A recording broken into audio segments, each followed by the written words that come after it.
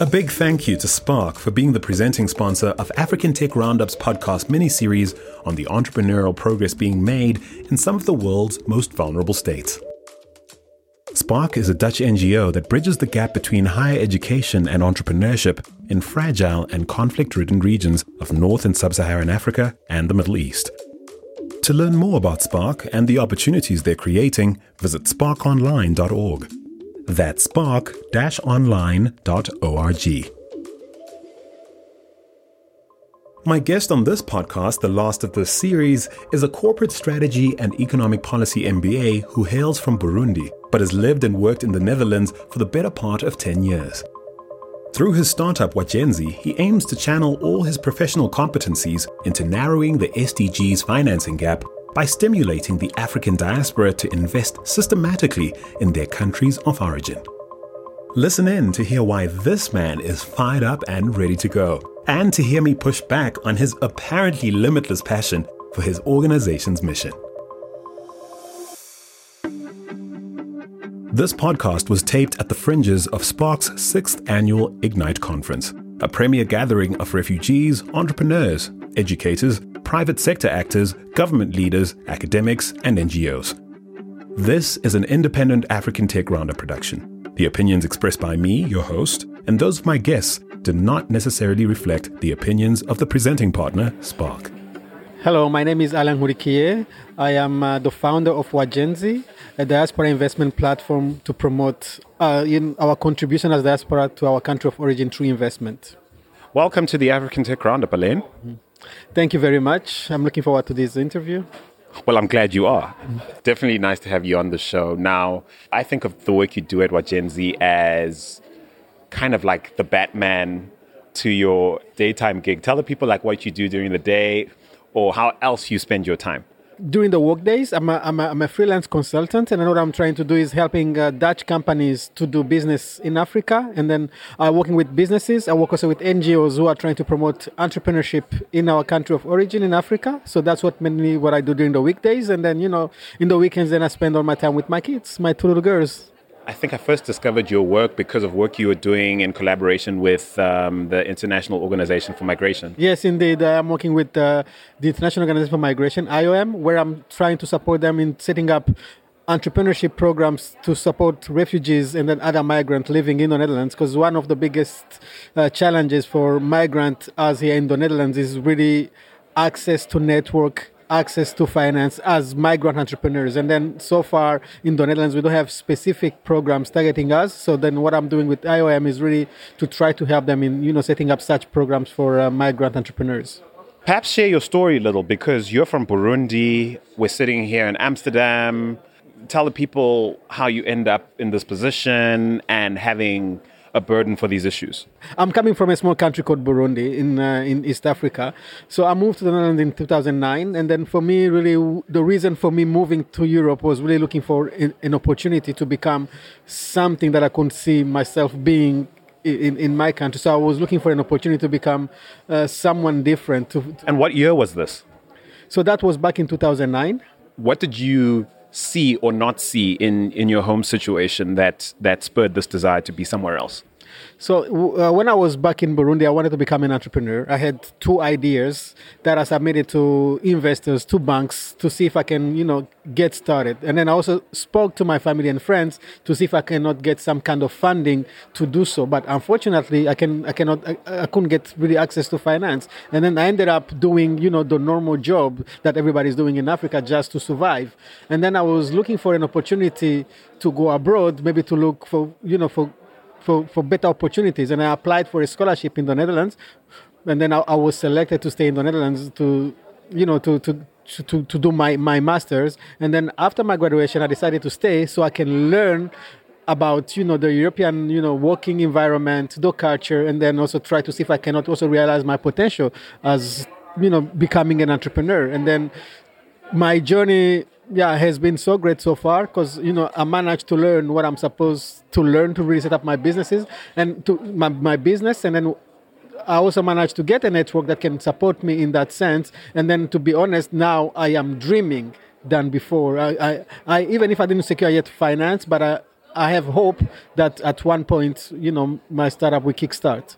Okay, so let's talk about this a little more because, correct me if I'm wrong, post-conflict Burundi, give me a sense of perhaps some of the assumptions or misplaced assumptions we might make about the fact that, well, the war is technically over, the unrest is technically over, or at least the worst parts of it are, therefore everything's okay. Give me a sense of why that might be a faulty assumption to make about a place like Burundi, and then also link it to what you've just talked about, which is you are now, given all the skills and the exposure you've gleaned, in a position to dream in a way that you couldn't dream before.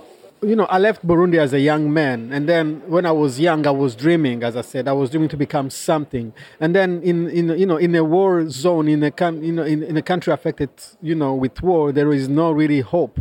So even when the war's over, even if when the war is over, because the systems are not yet in place. And then, as we speak today, if you go back to Burundi, from 2009 till now, nothing has changed. Our younger generation are still looking for better opportunities. We still have higher unemployment rate in my country, and then to become an entrepreneur is still the same challenges that that my countrymates are facing so far, and then some of them are now still moving out the country to find better opportunities. And then for me the biggest challenges for Burundi and then for other African countries is really the youth doesn't have hope. We don't have a government who is behind us. We don't have any program that is supporting us. Even if we might have it on paper, but the actual programs are not operational. And then as young people, we like to dream, and then we need to make our dream come true. And then I hope our system could be better. That's what I found in Europe. Even if I don't have all the opportunities so far, but I can dream, and then I hope that my dream will come true one day. So that's what I didn't have in my country of origin. We've had many conversations, you and I, around the issue or the disconnect that you've perceived. It's part of your big dream, part of this big idea, that a fire you have burning in your heart, to basically channel everything all the privilege that's been endowed in you, the knowledge, the network access, the skills. You have a burden for being able to or wanting to channel that back into your country. And you're seeing gaps in the current efforts within the, say, grant funding community, the foreign aid community, the impact investment community. All these people technically, in terms of their rhetoric and also in terms of some of the programs they're actually backing, are trying to do a lot of what you say needs to happen.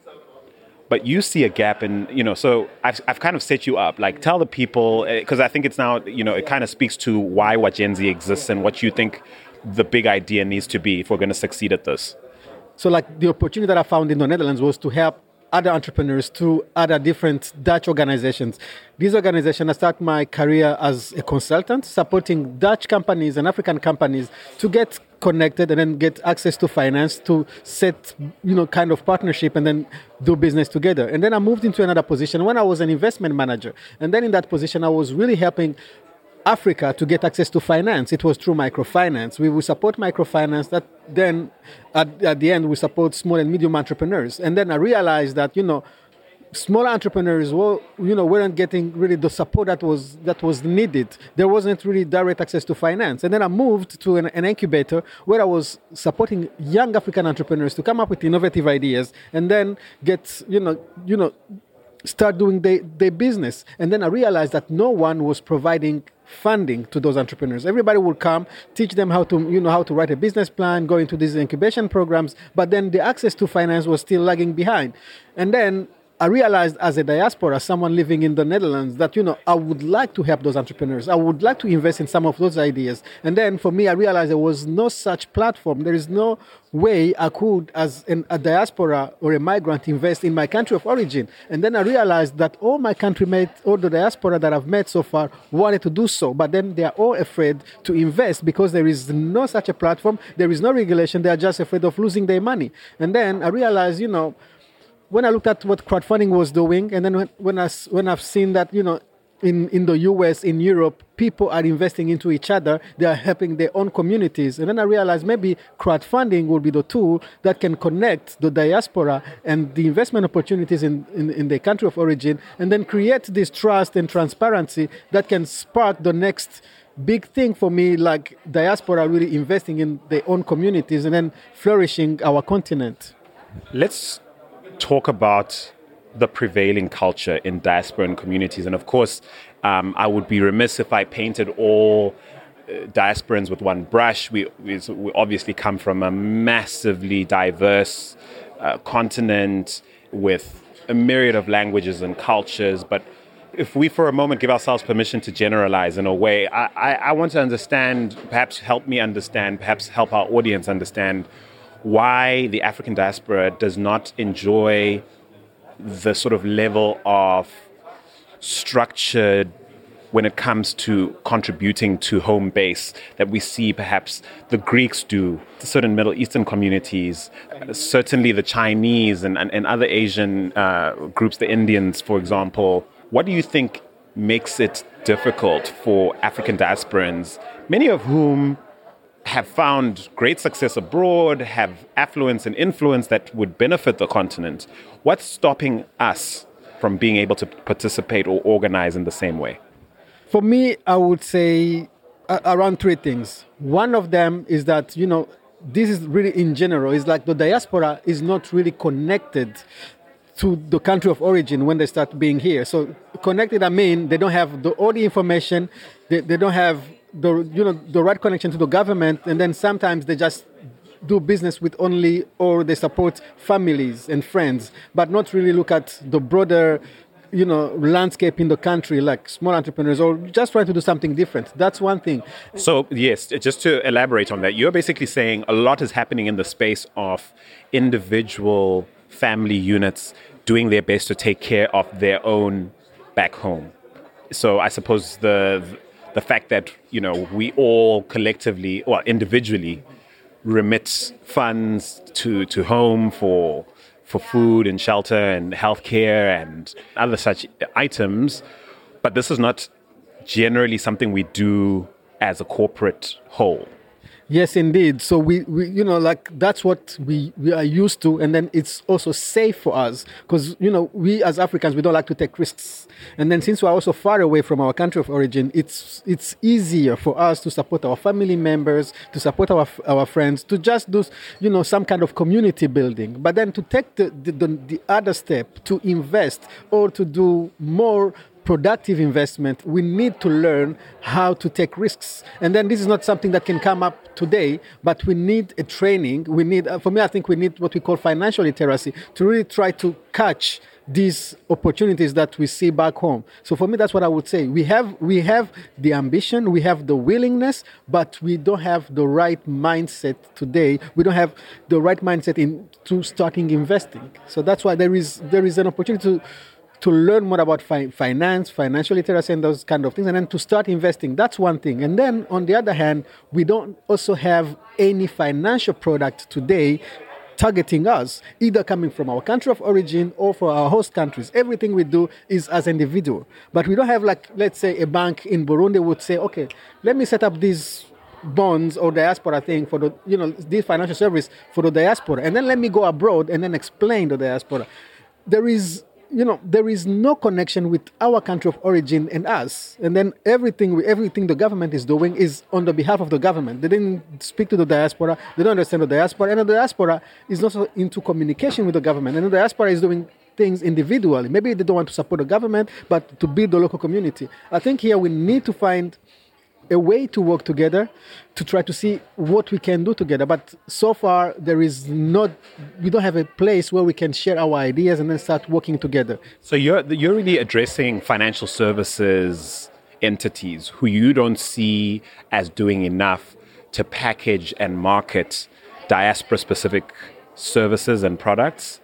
And perhaps you're also speaking to a fragmented diaspora community that doesn't have a unified voice or a unified means of communicating or even like in business terms or in commercial terms with their home countries and institutions there. Is that what you mean? Yeah, that's what I mean. Because, so for me, the way I look at the diaspora, I look at it, if I take the example of the Netherlands, if I look at all the diaspora, let's say coming from Africa, we are all different, as you said. Someone might come from Nigeria, someone might come from Ghana, someone might come from Burundi, like me. But we are, the only thing we share is our continent. We don't share our beliefs, we don't share our history, so we are not really connected. The only thing that is connecting us is our African continent. So then we are just individuals. We are just individuals doing different things, but coming from one big continent. So what is needed I think what has been missing so far is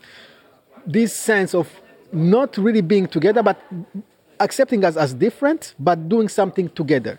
So for me, working in this area of migration and development, the way we should look at the diaspora is they're just individuals. They can be a doctor, they can be a nurse, they can be, a banker, but we are all individuals. We are just a country. So then how can you build, a vision for that country, that is the diaspora, and then put them together? So as individuals, but not as one people. So that's how I see the diaspora. We're taking a quick break to tell you a little more about Spark, the presenting sponsor of this series. Spark is a Dutch NGO with a difference. Since being founded by 2 Dutch students in the 1990s to stem the degradation of higher education in the Balkans, the organization has grown to deliver expert services in 15 of the world's most vulnerable countries, including Libya, Liberia, and Syria. Spark bridges the gap between higher education and entrepreneurship by providing scholarships to displaced people, catalyzing student participation through civic leadership, and providing entrepreneurs with the support they need to succeed. To learn more about how Spark is rebuilding futures through vocational education and SME growth programs in the Middle East, as well as North and Sub-Saharan Africa, visit sparkonline.org. That's spark-online.org. I sense that there would be skeptics or even cynics listening to us right now who would argue that your ideas are virtuous and exciting and lovely, but not practical.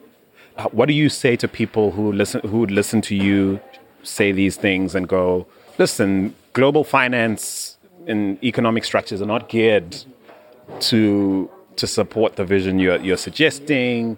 Where do we start? Where do we organize? Or perhaps even grant-funded organizations, NGOs, listening to you as well, go, listen, we've tried. We know how hard it is to deal with governments and institutions. We know how hard it is to organize communities.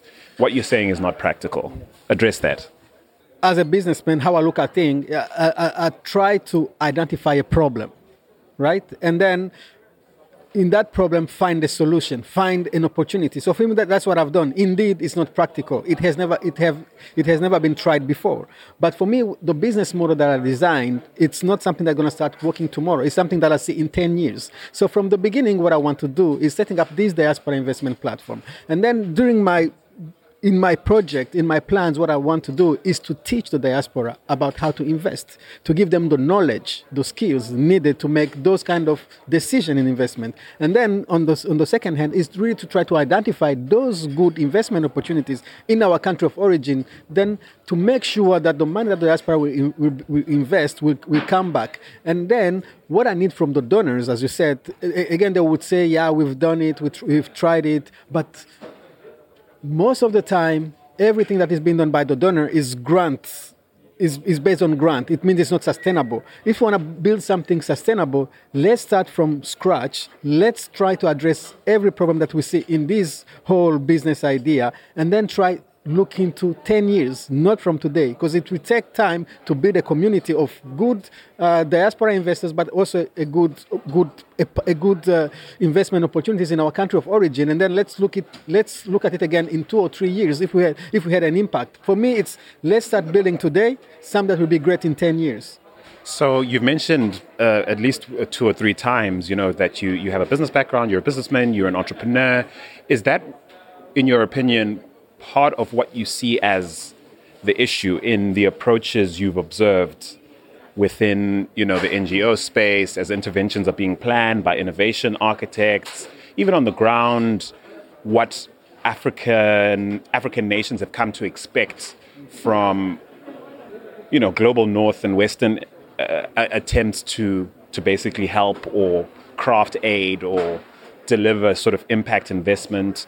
Is the problem that they're not looking at it as an entrepreneur might look at it? I would say the way they are looking at it is not really on the entrepreneurial side. And then for me, the way I look at development aid, it also has another agenda, which is not really maybe, entrepreneurship as per se. But what would you say that agenda is? If I look at the Netherlands, where I'm living today, is the agenda of the Netherlands is to stop migration. Everything they are trying to do, they are focusing on certain countries because they think in those countries people might move to Europe. And then all the programs that are setting up is really to stop people coming. And then let me just discuss on one issue. Everybody knows that in Africa, access to finance is one of the big issues in the world. I mean, on the continent. Government needs money, startups needs money, SMEs needs money. But so far, if I look at the Netherlands is building incubators all over the continent. But then if you go to those incubators, you have young Africans with dreams who come and pitch and then after go home because there is no funding. No one is funding them. So that's the problem. You are giving hope to some entrepreneurs, but no one is investing in those entrepreneurs. And then that's where I think the diaspora can then play a role. And then that's, for me, the gap. And then I think we Africans, we need to bring our solution to the continent. If we are sending a lot of remittances, why don't we invest a little part of that remittances in those companies, in those startups, and then just try to to close that gap, because the donor will always follow his own agenda, but not the African agenda.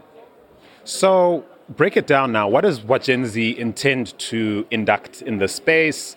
Speak to our audience. You have grant funding organizations listening, you have investors, founders, you have diasporans living all over the world, you've got Africans on the continent, you've got students, you've got some of the potential startup talent that are looking to innovate in various markets. Speak to what is now your hometown, quote unquote, because you're based here in the Netherlands. What do you propose? What Gen Z want to democratize access to finance through crowdfunding. Crowdfunding is what we are looking at is supporting diaspora who want to invest in SMEs in their country of origin. So far, I have been pitching my idea in the Netherlands, in Europe, but so far I didn't see any interest from the donor's perspective to support such idea. My call is really looking at other diaspora who are also working on this issue to get in touch with me to see if we cannot work together. And then for our government, our African government, to fight also for us, to understand what we want to do, maybe to try to see if we cannot work together somehow. And then to the donors, to also look at, we are in this event today, talking about, refugee entrepreneurship, migrant entrepreneurship, to also our host country to try to tailor-made their programs towards some diaspora who might have great ideas to support them in, bring them forward as they are supporting other organizations. Right. I mean, this is also something you and I have discussed offline, the dynamics of why, certain organizations seem preferred as partners, as recipients of grant funds, impact investment funds, so unpack that for our audience a little bit. As I said, I was an investment manager before. I know how an investor thinks. An investor always invests in things that he knows, that he believes in. And then for me, the biggest challenge that I faced as a migrant entrepreneur is trying to connect diaspora and, and then the country of origin. In the Dutch investor's mindset, it doesn't connect. He doesn't understand why we migrants, we are interested in building our countries. We are interested in, investing in our country of origin. So that's really the biggest challenge that I'm facing. My idea doesn't really fit in the investors, strategy or point of view. That's one thing. And then secondly, we are also too risky as diaspora organization. And then they claim that we are too small, that we cannot manage big funds, that we are not equipped also in terms of teams. So that's one of the biggest challenges that I've been facing so far. But then my question is, why don't they look at us as startups, as, people with great ideas? If I look at how they treat startups in this Europe, they look at an idea and then the team. I believe with the diaspora or migrant, we should be also treated as such. If we have a great ideas, if we can set up a great team, we should get that opportunity also to be supported by, grant or support from our host country. So that's the other thing that I see that I see also missing. And then a third one is where we are coming from as well. Our local governments, they are not supporting us enough because they don't know ours as well. So how do we connect with our government? So these are, for me, the three challenges that I see. Let me play devil's advocate by putting myself in the shoes of some of the people you've so far tried to infuse with these ideas. Show me an example of this idea working or attempts to make this work in your home country. Are there some best practice examples, some examples you might point to on the African continent of this sort of thing working well?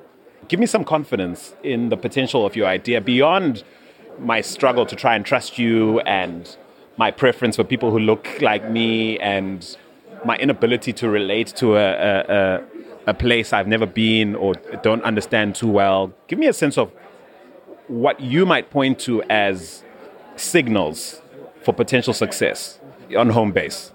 So for me, let me just go back into research, because before, as I said, I'd like to do my research before, thinking about an opportunity. And then I'm going to start by, giving you the example of the US.